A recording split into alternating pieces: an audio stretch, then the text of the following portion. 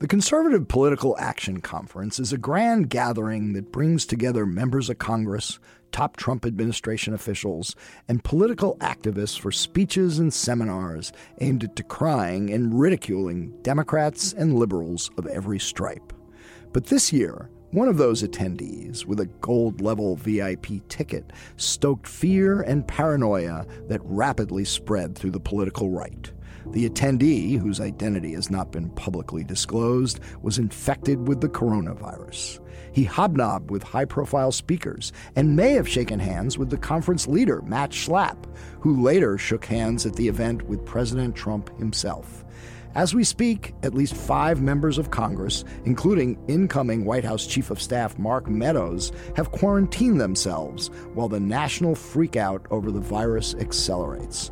Will other CPAC attendees get the lethal virus? Is the president himself at risk? We'll talk to Matt Schlapp about how he's been handling the coronavirus fears and the criticism from his fellow conservatives that CPAC hasn't done enough to keep them informed about the risk they are facing. And we'll talk to Time Magazine's Charlotte Alter about her new book, The Ones We've Been Waiting For, How a New Generation of Leaders Will Transform America, on this episode of Skullduggery.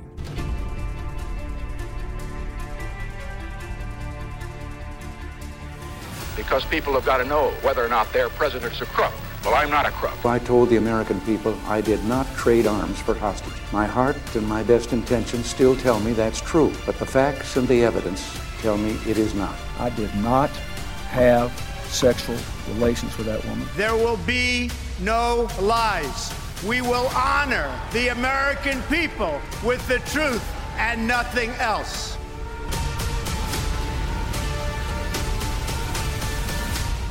I'm Michael Isikoff, Chief Investigative Correspondent for Yahoo News. And I'm Dan Kleidman, Editor-in-Chief of Yahoo News. So as we speak, we're taping this podcast in New York. I took the train up yesterday, the Acela, from Washington to D.C. to New York, and there were 2 people on the car that I was sitting at. It was pretty remarkable that people are staying away from public gatherings and public transportation.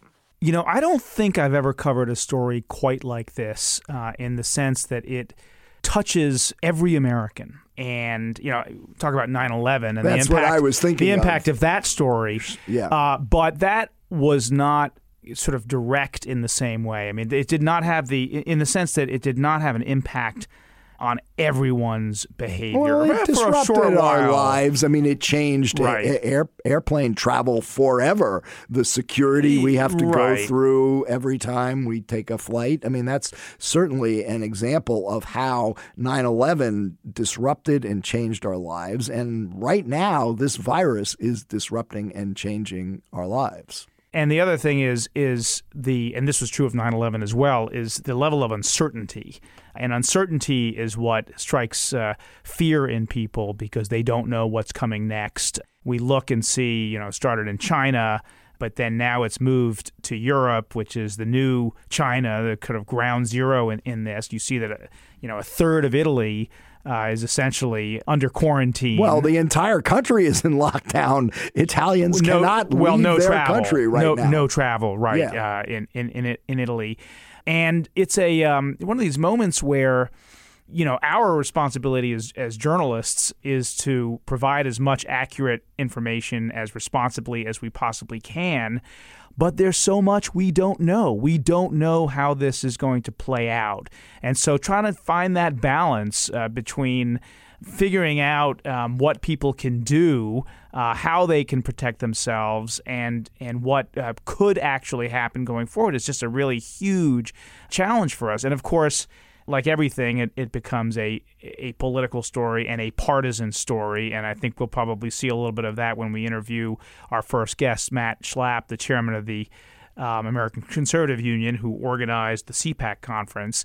But it's already having a significant impact on the campaign trail. Oh, absolutely. For one thing, I mean, the meltdown of the market is is something that touches a lot of people. Everyone who checks their 401ks occasionally is now prepared for a complete disintegration of their savings. And needless to say, the political impact of that, Trump gets it.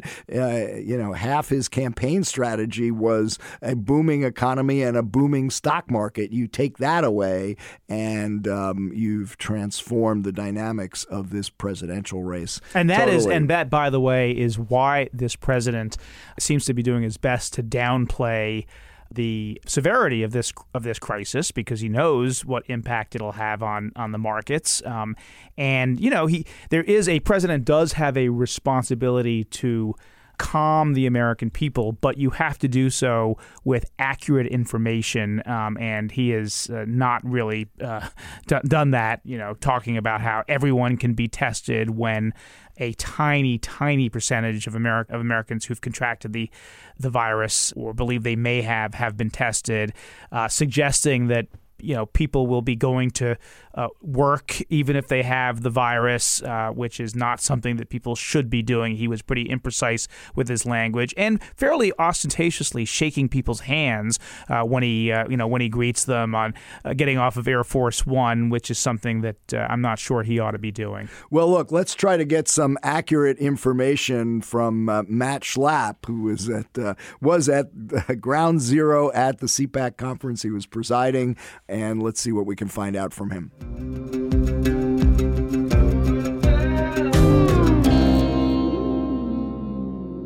We now have with us Matt Schlapp, the chairman of the American Conservative Union, the sponsor of the CPAC conference. Matt Schlapp, welcome back to Skullduggery. Hey, great to be with you both. So I guess my first question, just starting out as having been somebody who was exposed to the CPAC attendee who was infected with coronavirus, how are you feeling? I'm fine. I have no symptoms. My wife has no symptoms. My children have no symptoms. My 80-year-old mother has no symptoms. My 83-year-old father-in-law and my mother-in-law have no symptoms. We had other extended family at CPAC. None of them have symptoms. In fact, if you look at the whole 10,000 people that assembled during the course of CPAC, we have no new corona cases. And that's a pretty amazing thing, considering we had one infected person that showed up at the conference with the virus, and you're in a pretty large, hotel with a lot of people. It demonstrates to me that even if some more people get sick, it's a more difficult virus to contract than I had thought at the beginning of this. But just to be clear, Matt, when you found out that you had been exposed to this person, you made the decision to self-quarantine. I'm not really using that term. What I did is, as soon as I was informed and we started figuring out, the veracity of the situation, was able to get to talk to the patient, I did. I put myself in my house, and my family did too, and we practiced separation and distance from other people. So essentially, we've been staying in our house. So just tell us, I think this is important for people across the country who are thinking about this, who realize that there is the potential that they could be exposed to someone with the virus. Tell us what the process was like. When did you learn that you had contact with this person, or that this person had the virus? What did you do? How did you gather the information that you needed to ultimately make the decision that you made? And what did you learn from this process that would be useful to others who might be in the same situation that you're in? Those are all good questions. But let me start with, I think, my most important lesson after dealing with this for several days now. The thing is your symptoms. Don't be so worried that you might have been exposed, because my guess is at this point in the expansion of this virus that almost everybody's been exposed.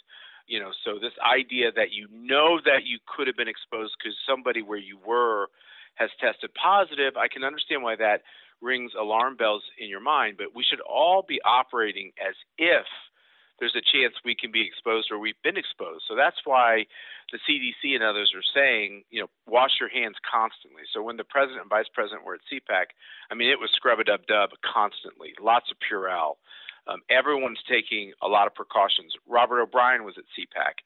Every couple of minutes, one of his assistants squirted his hands with Purell.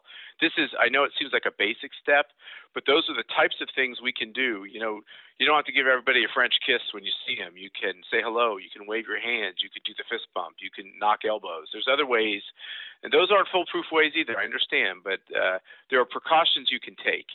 And so I think the one thing we have to be careful of is after CPAC and this one person having the virus, a lot of people in our area started thinking they had to shut down all the schools. You have to shut down all the neighborhoods. And you have to shut down other places where people congregate. And actually, if we all quarantined in our houses, it would be a good way to not spread the virus. That's true.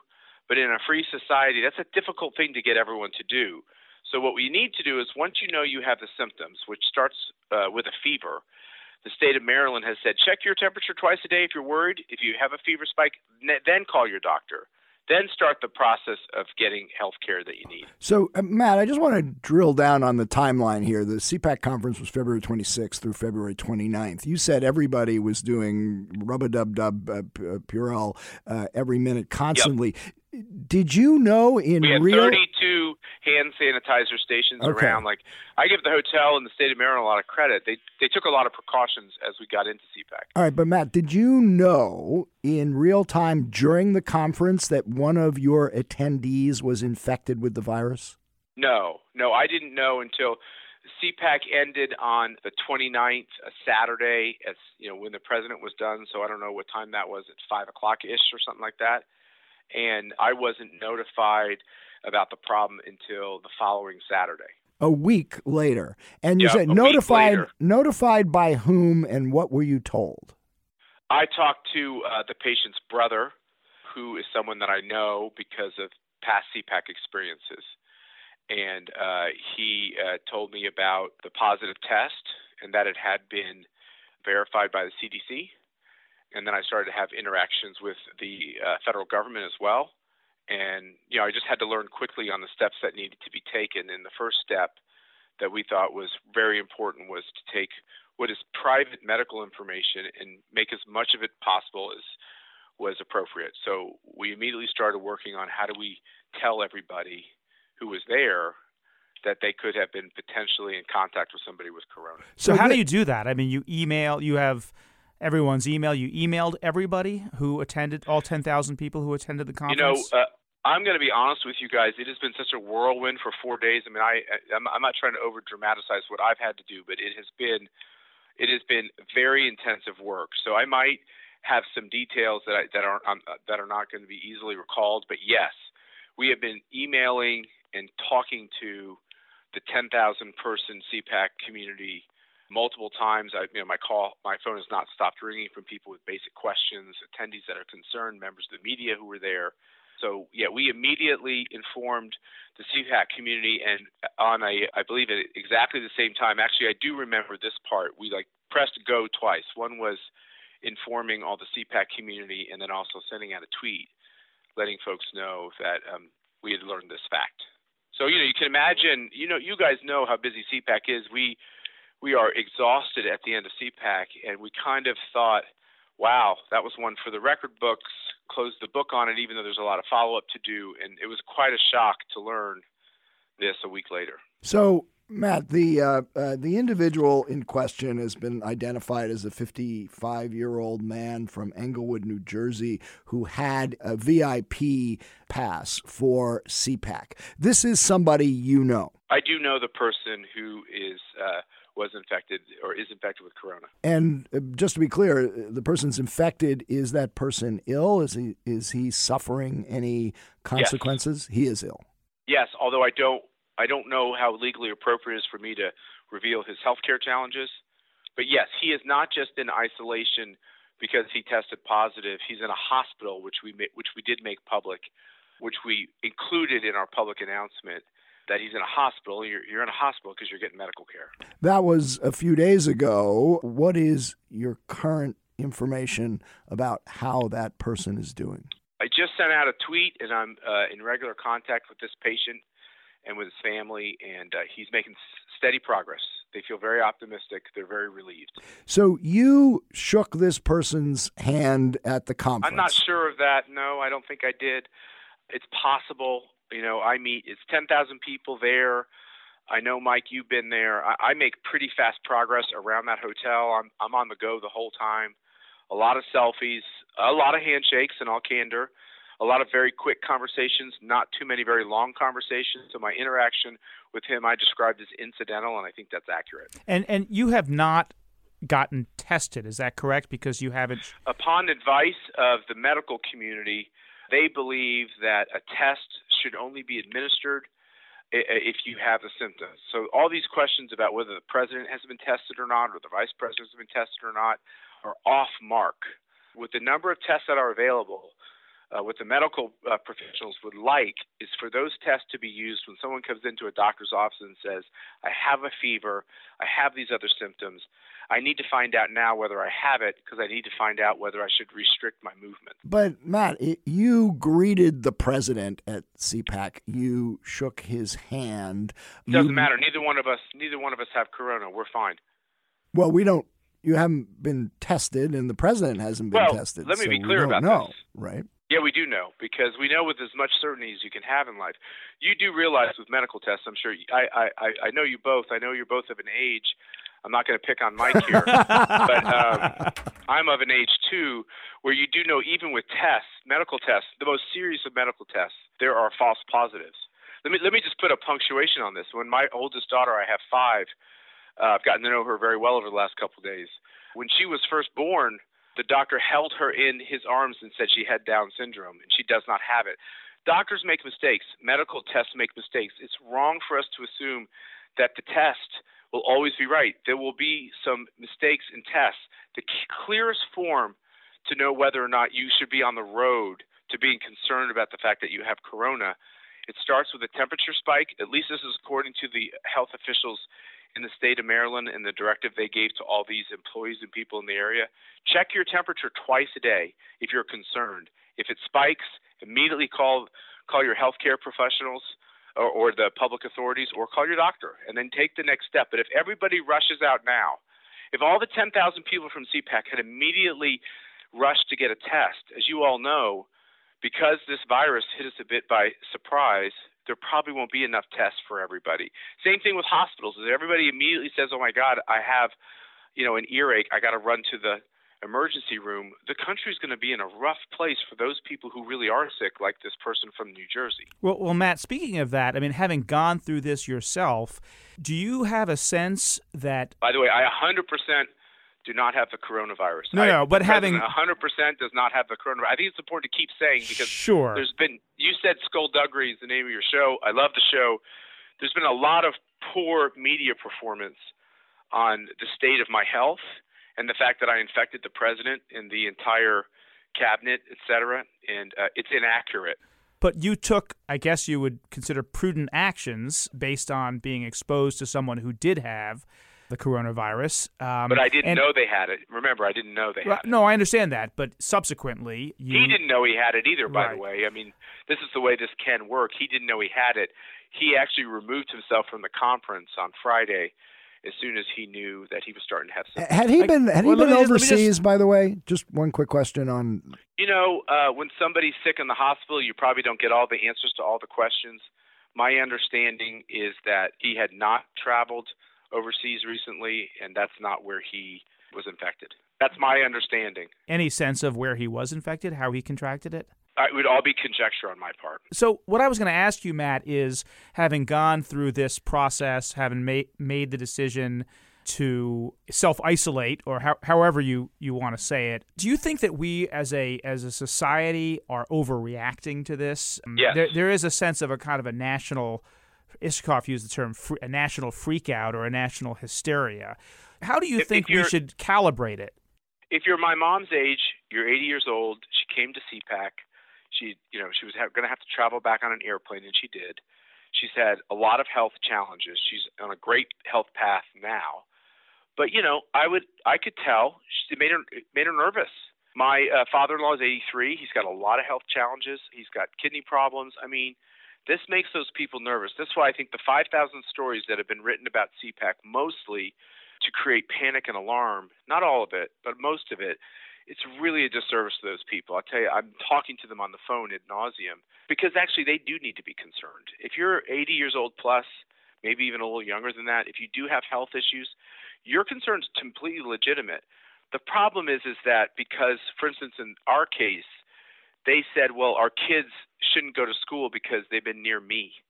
Once you start doing this person was near that person was near that person, the only health solution to that is for everyone to quarantine. Because I guarantee you something, fellas, you've been exposed to this virus. And I'm not a doctor, so listen to doctors, but this virus is in a lot of places. And you didn't just get exposed to it at CPAC.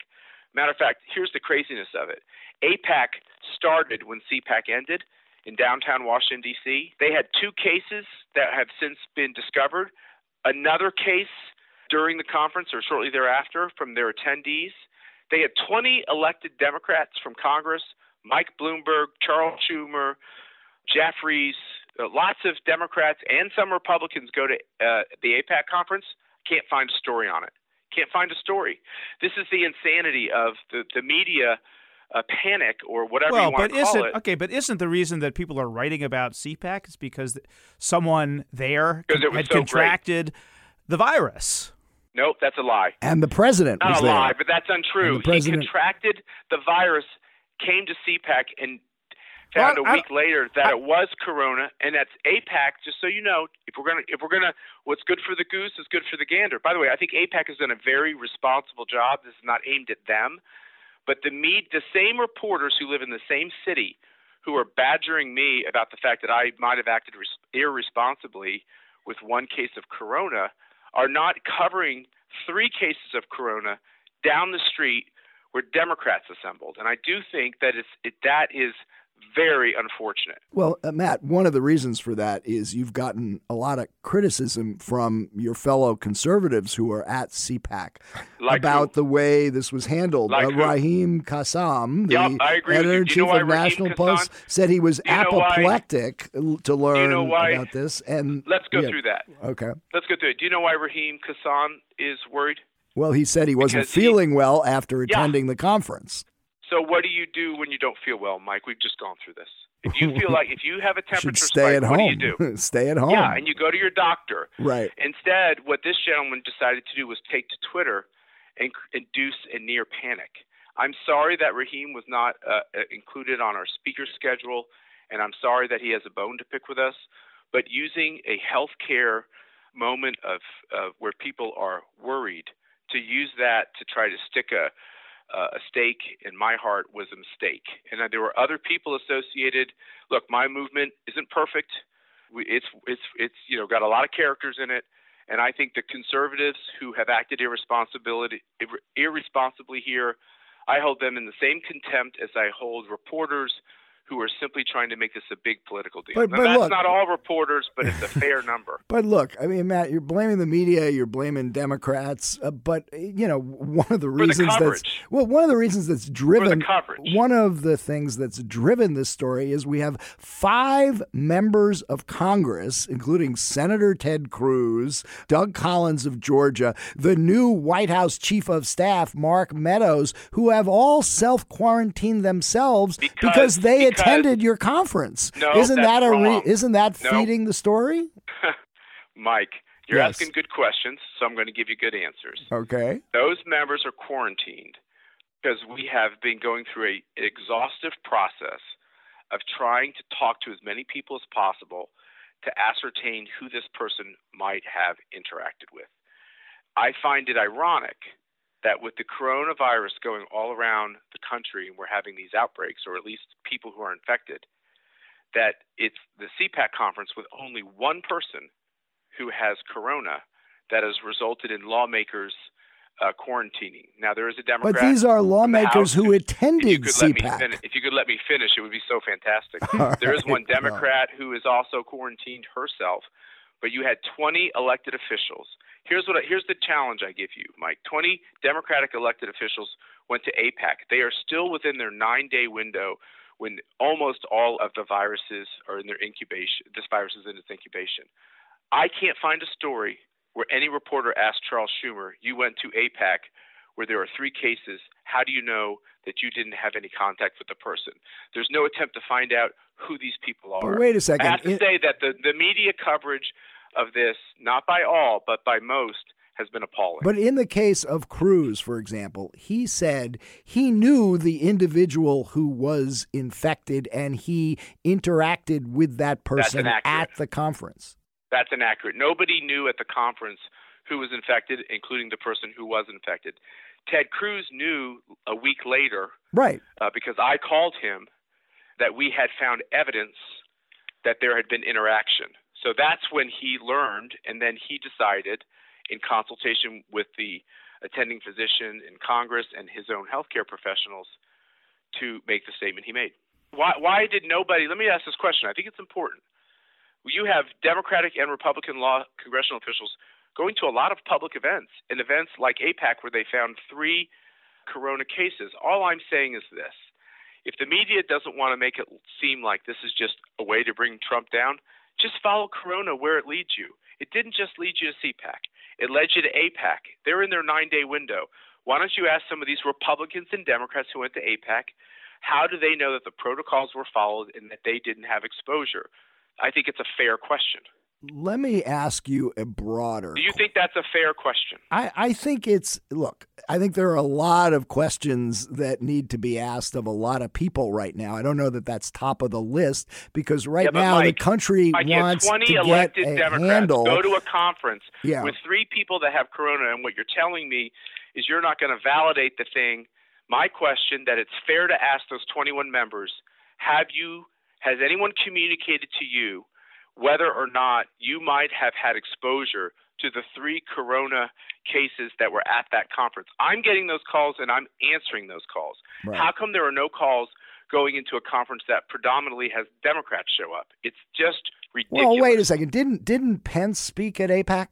Yeah, so why are there no stories AIPAC is Pence bipartisan. There's plenty of Republicans who attend AIPAC conferences. I don't see this as a partisan thing. Mike, I'll be quiet. Give me your recollection of the one news story that's been written about corona at AIPAC. I will be quiet and listen. Well, I wasn't prepared for that particular question. Because it doesn't exist. It doesn't exist. It wasn't at the top of your news feed because it doesn't exist. I'm pretty sure I read stories in multiple news outlets that AIPAC attendees had infected the virus. So I'm aware of it. Saw the intrepid follow-up questions from members of the media. All right. That would have forced some Democrat members to also quarantine, right? Let me ask you a broader question here, because clearly we do have something like a national freakout right now, and certainly the 2,000-point drop in the Dow on Monday is pretty good evidence of that. And part of it is, I think you might agree, because there is so much distrust of government institutions right now that anything the public is told, they are instinctively question about and skeptical about. And part of that is because we have a president who has fed precisely that sort of fear and paranoia and conspiracy theories that have undermined our trust in public institutions. I reject everything you just said. Everything. Everything. Like every word I'm of a it. Conservative. Okay. Let me go pre-Trump. Let me go pre-Trump for just a minute. Right. It is not a Trump phenomenon that to have a healthy skepticism of your government and the many mistakes it makes. That is a foundational principle to our country. The conservative movement is primarily established on the idea that the government gets so many of the things wrong it attempts to do.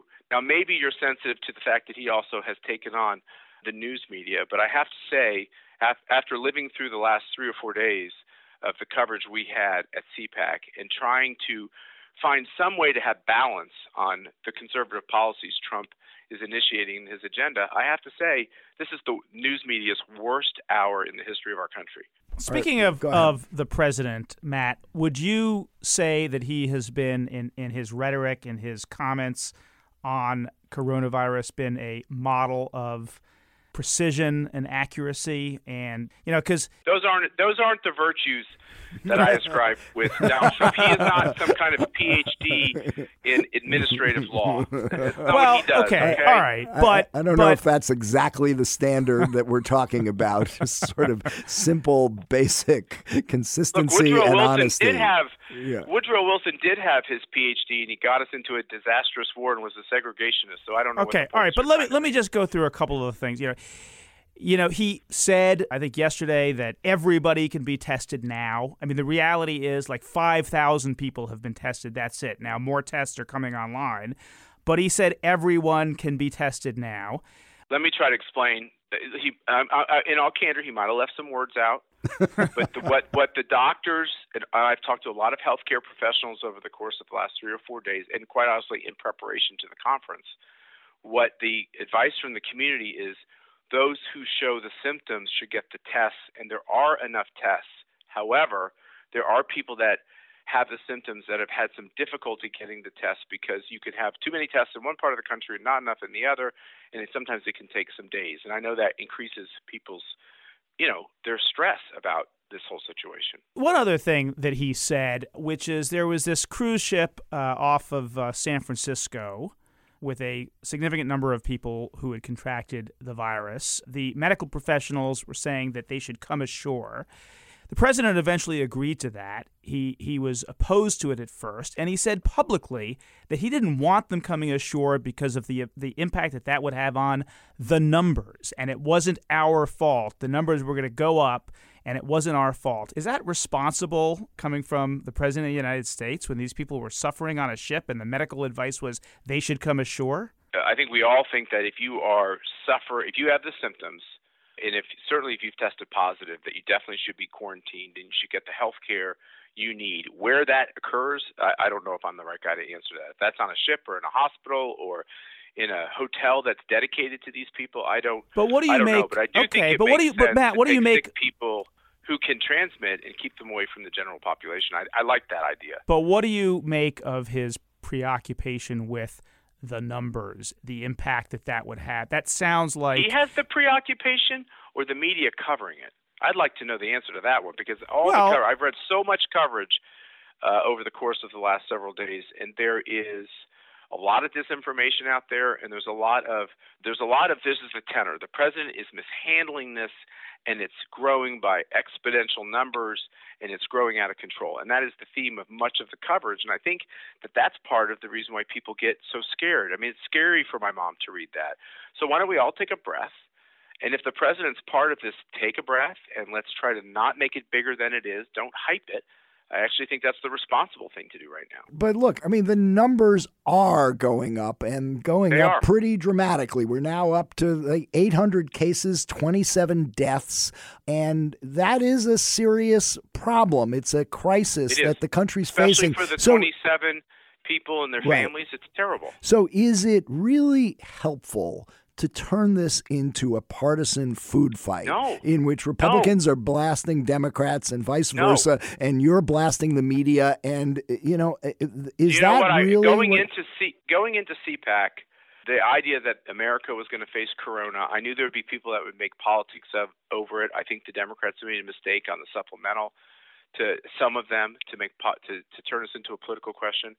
But after watching this attempt to turn corona into the CPAC infection model and the coverage of it, I will tell you, Mike, there are plenty of people in the media establishment who are guilty of turning this into a partisan thing. And I think the fact that you didn't even agree that 21 elected Democrat officials going to APAC and not much coverage of it, no questions of the members whether or not they know whether or not they had contact, including the Senate leader, Charles Schumer, tells me that you want to focus on one case at CPAC and the fact that you think that I might have picked it up and I might have given it to the president. And I didn't.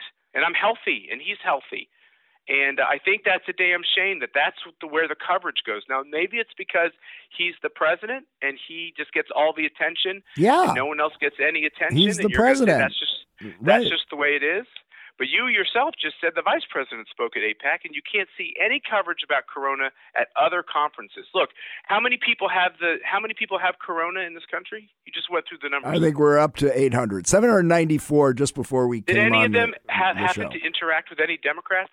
Pretty fair question. I'm sure, but that just strikes me as kind of a preposterous question, Matt. I mean, who cares whether they interacted with Democrats or Republicans? It's real people who have the disease. Here's the deal. Yeah. Let's quit talking about it in terms of party, and let's have the national media quit torturing CPAC over the fact that one attendee came to CPAC with corona and one person left CPAC with corona. It's actually a good story that should make people relax. Not that they can't get it, but that it's hard to get it. And 50% of the people that come to CPAC are high school and college kids, and it reiterates the fact that younger people, it's very difficult for them to get the virus. The story out of CPAC should be a calming story, but they refuse to tell that story. All right, you've said you're 100% sure you are not sick. You don't have the virus. No, let me try to use better words. All right. I don't know in this life with your health you can be 100% sure of anything. Right. I'm telling you, I had no symptoms for corona, and I've talked to my doctor, and I've talked to other healthcare professionals. I've talked to some doctors with some pretty impressive letters after their name. Let's just say that. And they have all told me that I'm clear, that I should not worry about this. If I get a fever, call them back. So now, for the American people is the certainty that you can have, because I guarantee you, if you've been to a grocery store, a movie theater, a restaurant, something like that, certainly in the D.C. area, the percentage chance that you have been exposed to corona is high. So that shouldn't panic you. That should make you realize you could have been exposed and you could be just fine. And it's actually harder to pick up this virus, especially if you're very careful with cleaning your hands and how you interact with others. Very hard to get it. That should make you be calm. Doesn't mean that you should have a false sense of security, but you should be relaxed and calm and listen to the facts. So just my last question is, we're now 10 days past the time that you were potentially exposed. You have no signs. Are you lifting your ban on going out of the house? I'm glad that you care about me, Mike. Now we're back to questions that are good. Okay. The period of time that's critical for the incubation is 9 days after contact. So we're well through the 9 days, well through it. So upon doctor's advice, I could absolutely do anything I wanted to. I'm going to still take this day by day. I stayed in my house today. I'll make a decision about what I do tomorrow. The one thing I'm not a famous person, but I may be notorious. And I don't want to the last thing I want to do, it's been pretty hard on my kids. I want to get serious for a second here. I got 5 little girls. It's been very hard for them because people have said some terrible things because they read terrible things about how their father infected the president. And it's a sad thing for them. And they've had their people that they thought they were friends with say some pretty horrible things. So when reporters write things that are wrong about people who have kids, it's hard for the families. This has been a hard little stretch for my family, but they're brave little girls, and they're looking at the coverage and they're saying, Dad, why do they say things that aren't true? And I say, you know what, kids, you're going to have to deal with this your whole life. And so we're going to take this day by day.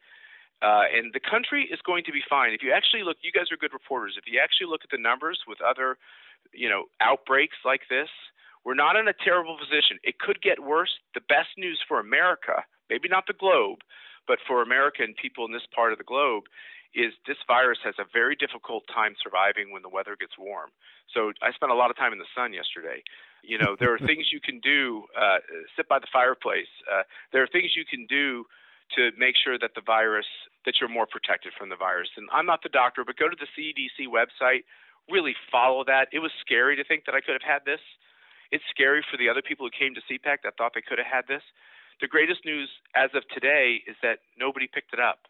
And we should tell that story more often, which is, yes, there are the victims and there are the people who were worried, but there are the people who haven't gotten it and won't get it. And thank God, because can you imagine if this was a virus that you could pick up easily and almost everybody was getting it? We would be in panic as a country. Well, Matt Schlapp, thanks for joining us, sharing your experience on this. And, of course, we hope you stay well. I am well. Don't worry about me. I am 100% well, and so is my family. All right. Thanks a lot. Thanks, Matt. Bye, guys. Thank Take you. care.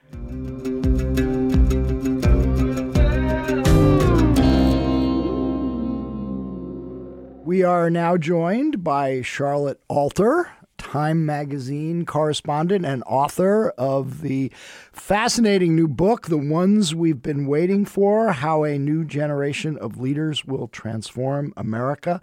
Charlotte, welcome to Skullduggery. Thank you guys so much for having me. And congratulations on the book. It's really a great read, a look at millennials who are in Congress, in the political world, and making an impact. How did you decide to do this book? Well, I started thinking about this book on the day that Trump withdrew from the Paris Climate Agreement, because it was such a moment that just seemed very obviously to me an act of generational warfare.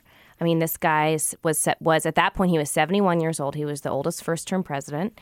He was elected overwhelmingly by white voters over 65, surrounded in his cabinet by men in their 70s and 80s. When I looked at the senators who had encouraged him to withdraw from the Paris Climate Agreement, it was all these guys in their 70s and 80s and a couple guys in their 60s.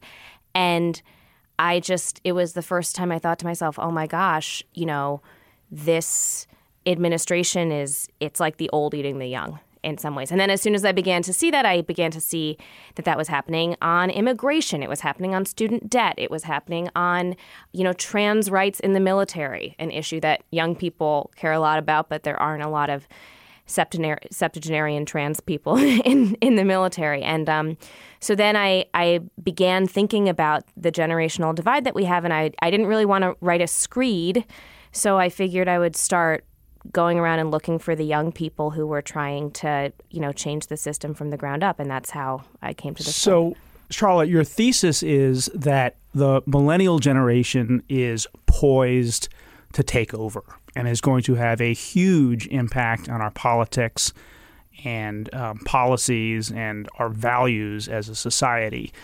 And they are, I guess, soon to be the largest generational cohort in the country. So by the numbers, that makes sense. But here we are recording this on the day of another primary. And the irony, of course, is that the three presidential candidates in this race are all septuagenarians, and some of them are almost octogenarians. So why do you think that's the case, and what's the timeline for this generational takeover? I think that's a great question. So, the challenge with a project like this is that obviously you can't see the future. But I think one thing we can all agree on is that young people grow old and that old people don't last forever. That's just a fact of human life, right? I don't think if you can disprove that, you will have a major bestseller on your hands. Right. I wish, I would be rich if I could find a way around that one. But yeah, so I mean, the question, of course, is when, right? So I think it's pretty clear that we're not going to see a millennial president in 2020, obviously, but in some ways, the more top-heavy our government gets, and the more we have guys in their late 70s, early 80s in positions of power, the closer that turnover becomes. Because Joe Biden or Bernie Sanders is not going to be in charge in 10 years, period. If, for example, we were talking about a Ted Cruz or a Kamala Harris, there would be an argument that maybe, okay, well, they've got another 20 years in them. And, but we're really seeing the last gasp of a particular 20th century style of politician. Bernie Sanders is in some ways like an exception to that because he's got so much support from young people and he is talking about ideas that were really unpopular in the 20th century. But I think that it's pretty clear that no matter who we elect president this time, that same man in their late 70s is not going to be. And of course, Pete Buttigieg, right. I mean, he's 38 years old now, and he won Iowa and, did pretty well in New Hampshire. Just talk a little bit about the impact that this generation, when it does finally become the sort of leadership generation, what is the impact that millennials will have on American politics? So for this book, I talked to, just to kind of explain my parameters, I was looking at elected leaders who were born between 1981 and 1996 in both parties.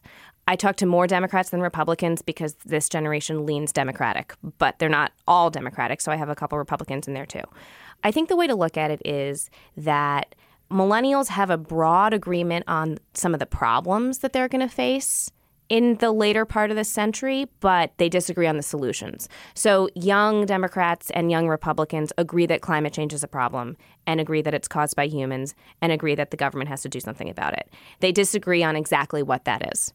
Young Democrats and Republicans, again, remember, this generation is the most racially diverse in history. They tend to agree that racial diversity is good and is something that is like an important, and that we should live in a multiracial society and that people should be treated with respect.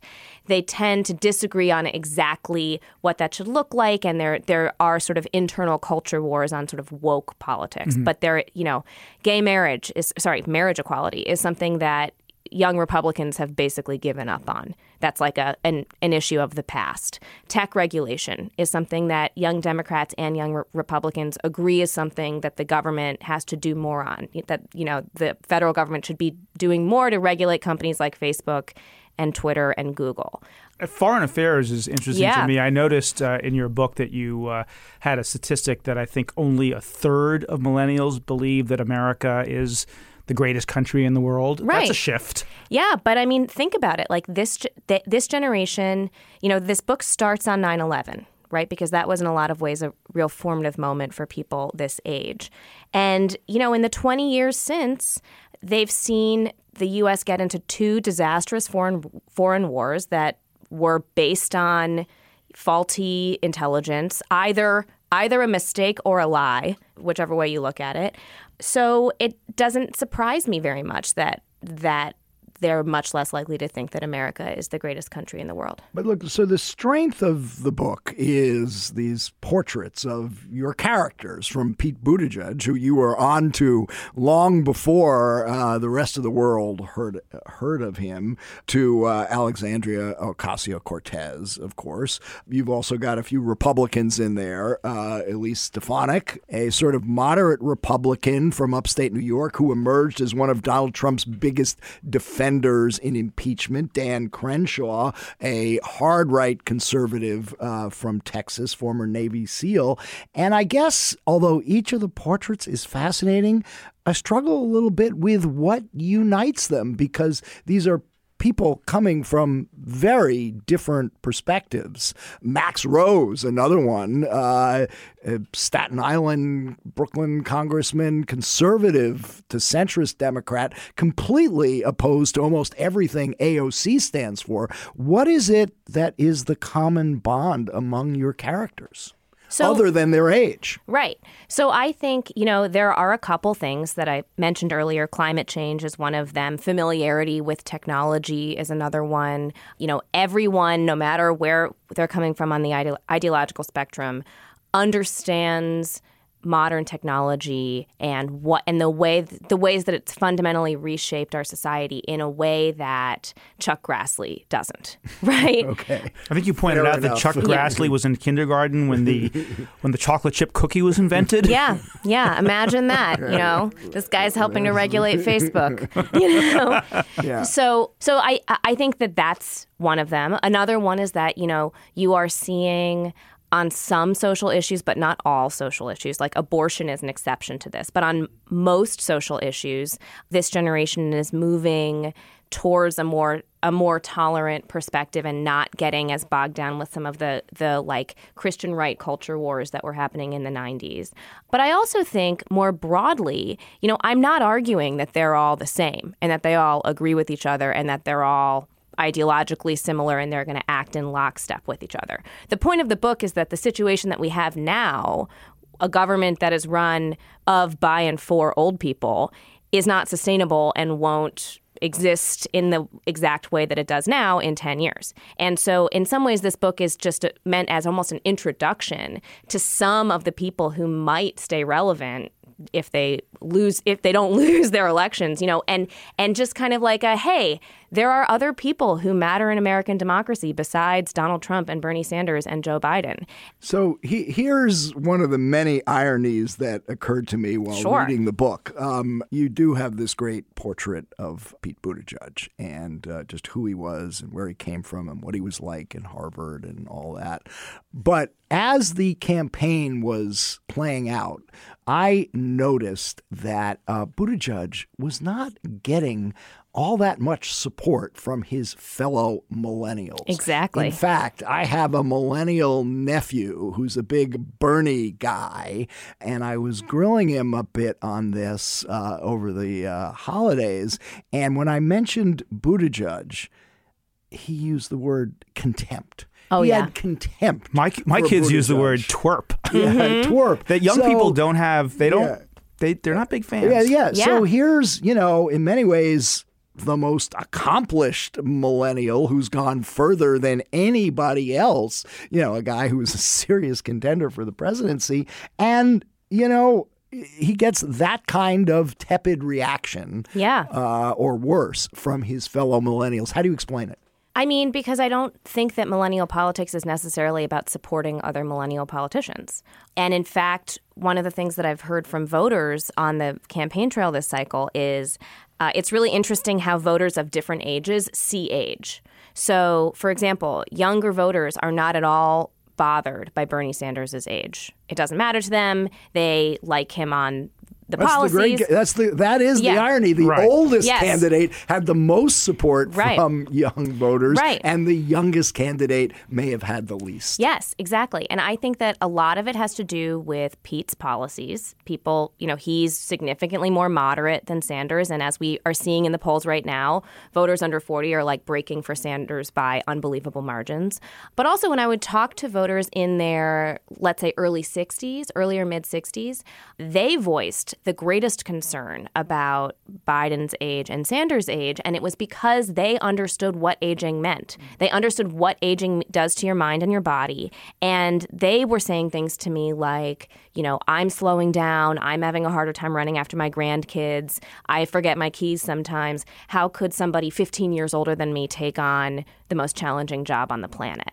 And I think younger voters don't have, they just are more likely to say, oh, well, seems fine. They say that he's fine after his heart attack. I like him on the issues. I'm with him. But isn't it with Sanders, isn't it also that young people are responding to his authenticity and his conviction as a politician? Doesn't this generation feel like they've been lied to since they were young, that finally here's someone who not only is expressing policies that we agree with, but is a true kind of conviction candidate and does not. And Pete, on the other hand, feels a little bit like the kind of politician who's very polished, a little mass-produced. Yeah, he's like what Michael Kinsley called an old person's idea of what a young person should be. Yeah, exactly. Right. Yeah. What was it that Sharon Weinberger, our Washington bureau chief, called him? An algorithm. Yeah, he was right. A candidate created by algorithm. Yeah.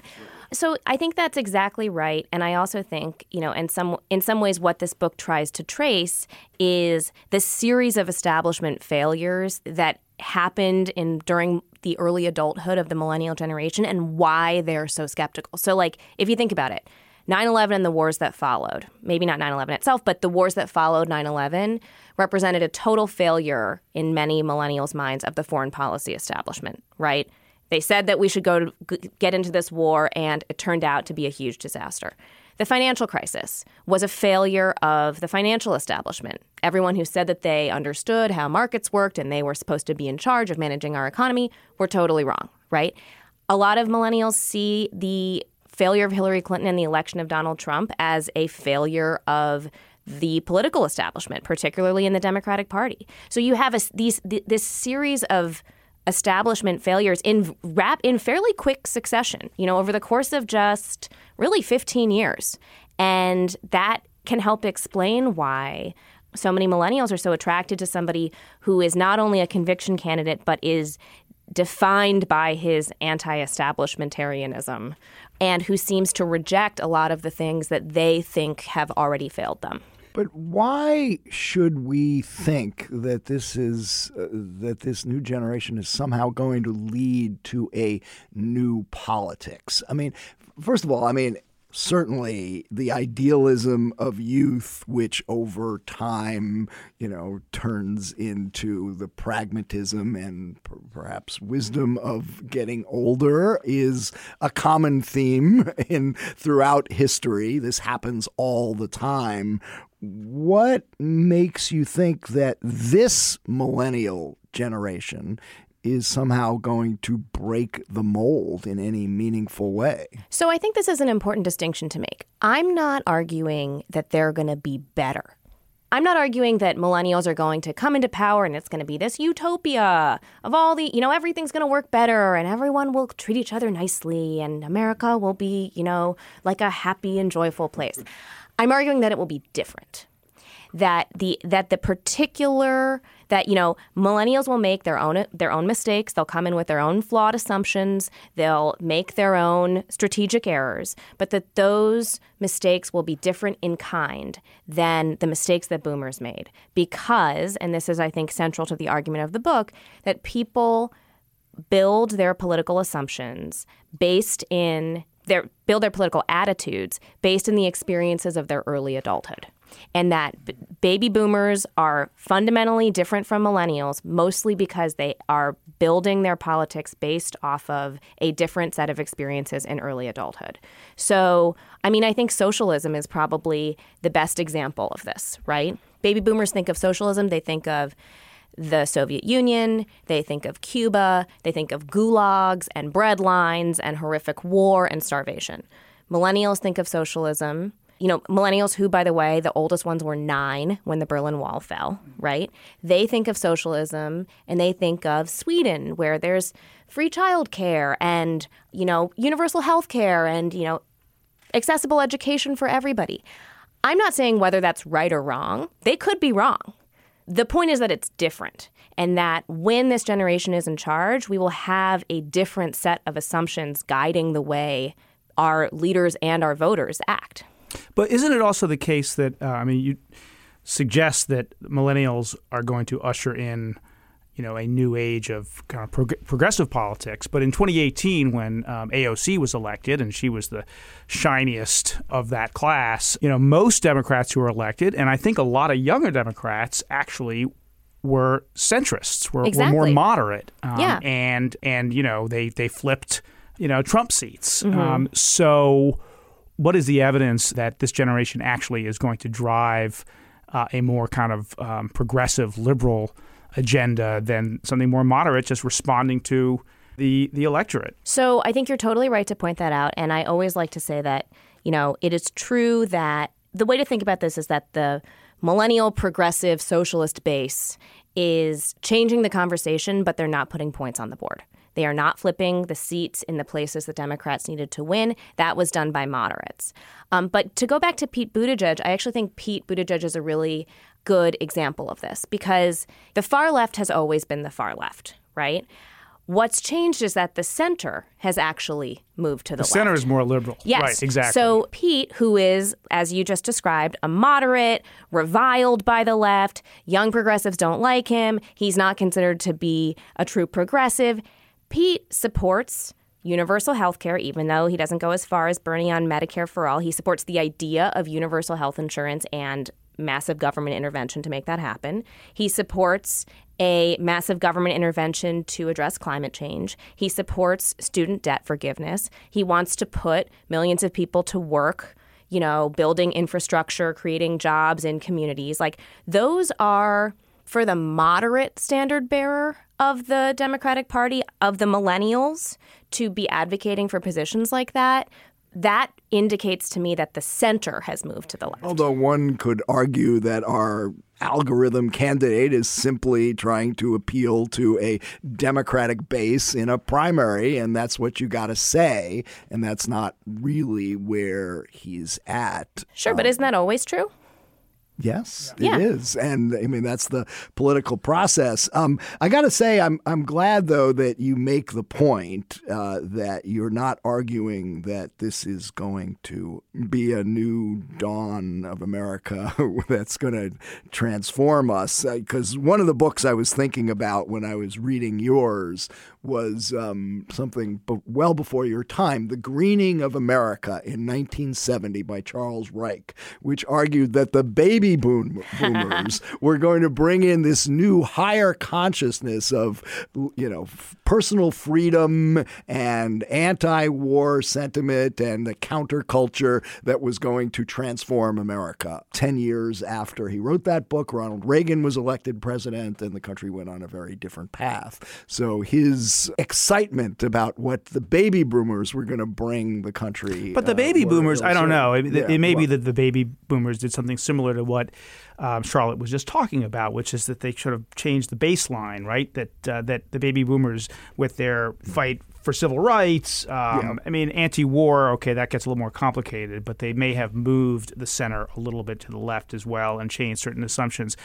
What I wanted to ask you about, Charlotte, is how the Republican Party is reacting to this wave that is coming, because the Republicans in power are also pretty old, right? I mean, Mitch McConnell is 77, 78 years old.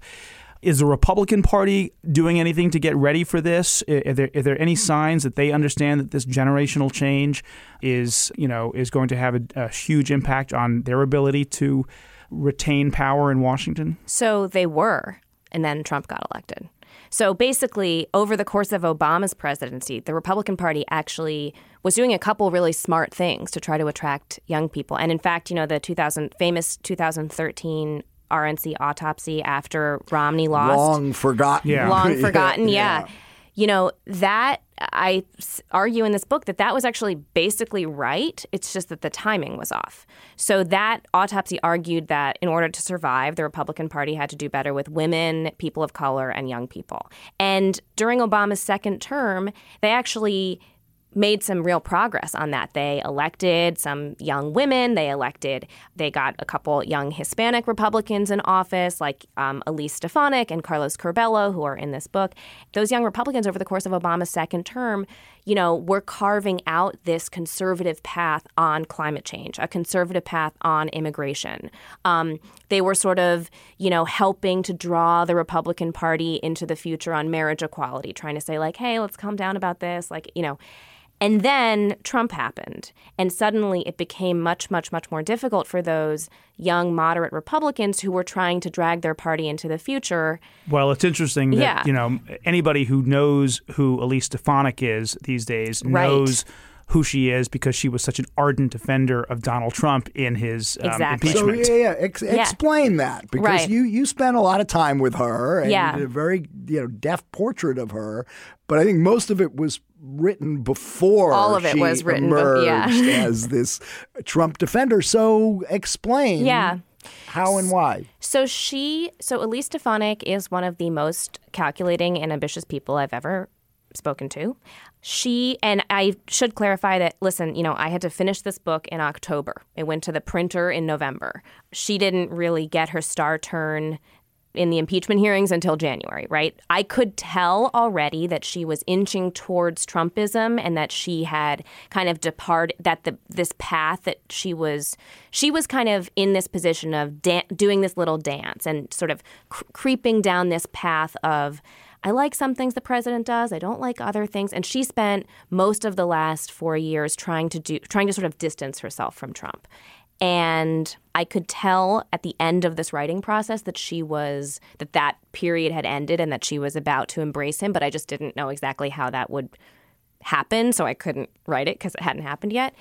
I mean, the thing about Elise Stefanik is that she is a Republican from upstate New York, right? Which means that she has no path in statewide office. She's never going to get elected to the Senate, and she's never going to get elected to the governor's mansion because this is New York State, right? So she is deeply loyal to the Republican Party. She's a George W. Bush person. She's a Mitt Romney person. She cares a lot about the future of the GOP, and that's why she's been somebody who's been really active in trying to get more women into the party, trying to get more young people into the party. I think she made, and again, this is just, she didn't tell me this. This is just what I think based on knowing her and talking to her. I think she made a calculation. She realized that her only path forward is up through the House. She has to keep her House seat. She seems pretty well positioned to be in leadership. And the only way to do that is in this era of the Republican Party is to support Trump. I also think she's trying to have her cake and eat it too, because in 10 years or 15 years when she runs for something else, she'll be able to say to the Trump people, hey, I was with your guy. And she'll also be able to say to the moderate Republicans, hey, here's my record on climate change and here's my record on immigration. So I think that she's like, this is a woman whose yearbook photo, this didn't make it into the book, her background of her yearbook page was the White House. Okay, so I think that tells you a little bit about her aspirations. That's a little naked. One question. Now, she was a contemporary with Buttigieg at Harvard, right? And tell us about their relationship such as it was. So they were both at Harvard at the same time. They both did the IOP. Institute of Politics? Oh, the Institute of Politics, which is like the sort of politics nerd thing at Harvard, basically. Multiple people who knew them on campus say that they went on a date.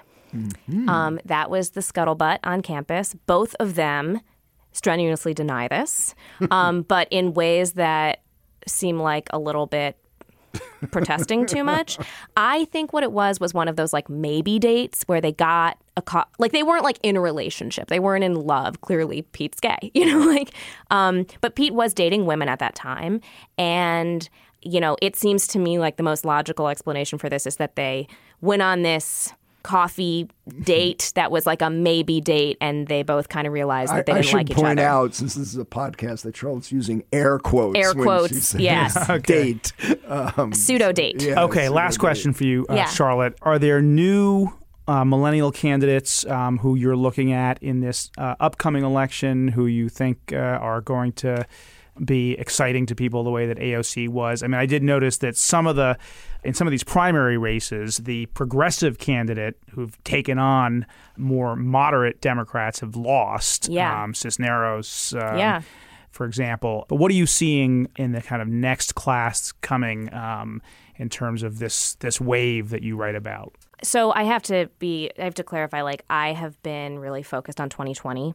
So, and I've been covering that for time, so I haven't been as much searching these people out as I once was. I definitely think, Charles Booker in Kentucky is really exciting. There are some exciting young people who are running for mayor in New York City.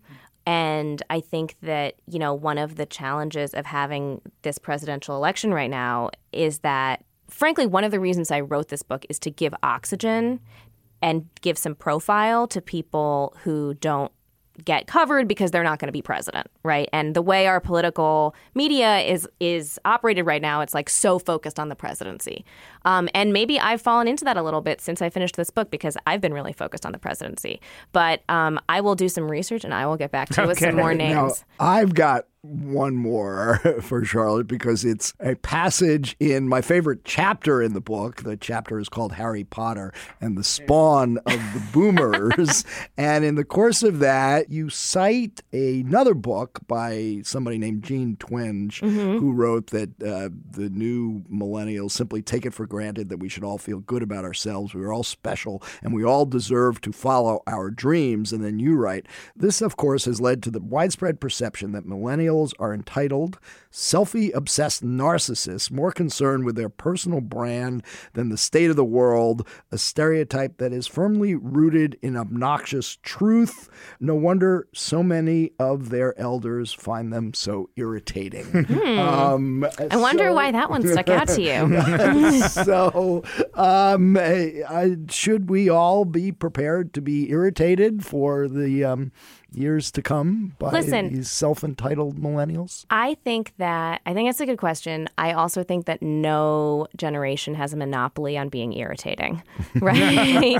So you millennial find us boomers irritating? You bet we do. Just think with Gen Z, right? Think of you guys. Exactly. And this gets back, I think, almost precisely to this question, very smart question you asked earlier about are we talking about better or are we talking about different? Because boomers were irritating in so many ways and continue to be irritating in so many ways. And listen, millennials are also irritating in totally different ways. And guess what? I bet Gen Z are going to find their own exceptional ways to irritate everybody around them.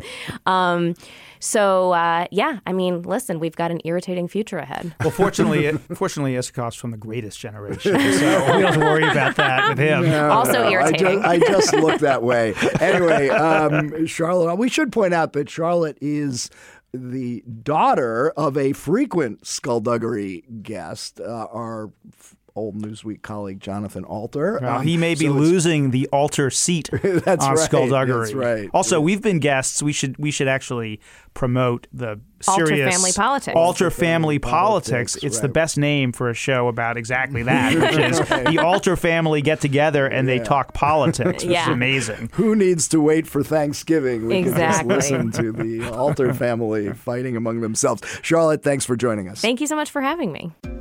Thanks to Chairman of the American Conservative Union, Matt Schlapp, and author and Time correspondent Charlotte Alter for joining us on this episode of Skullduggery. Don't forget to subscribe to Skullduggery on Apple Podcasts or wherever you listen to your podcasts.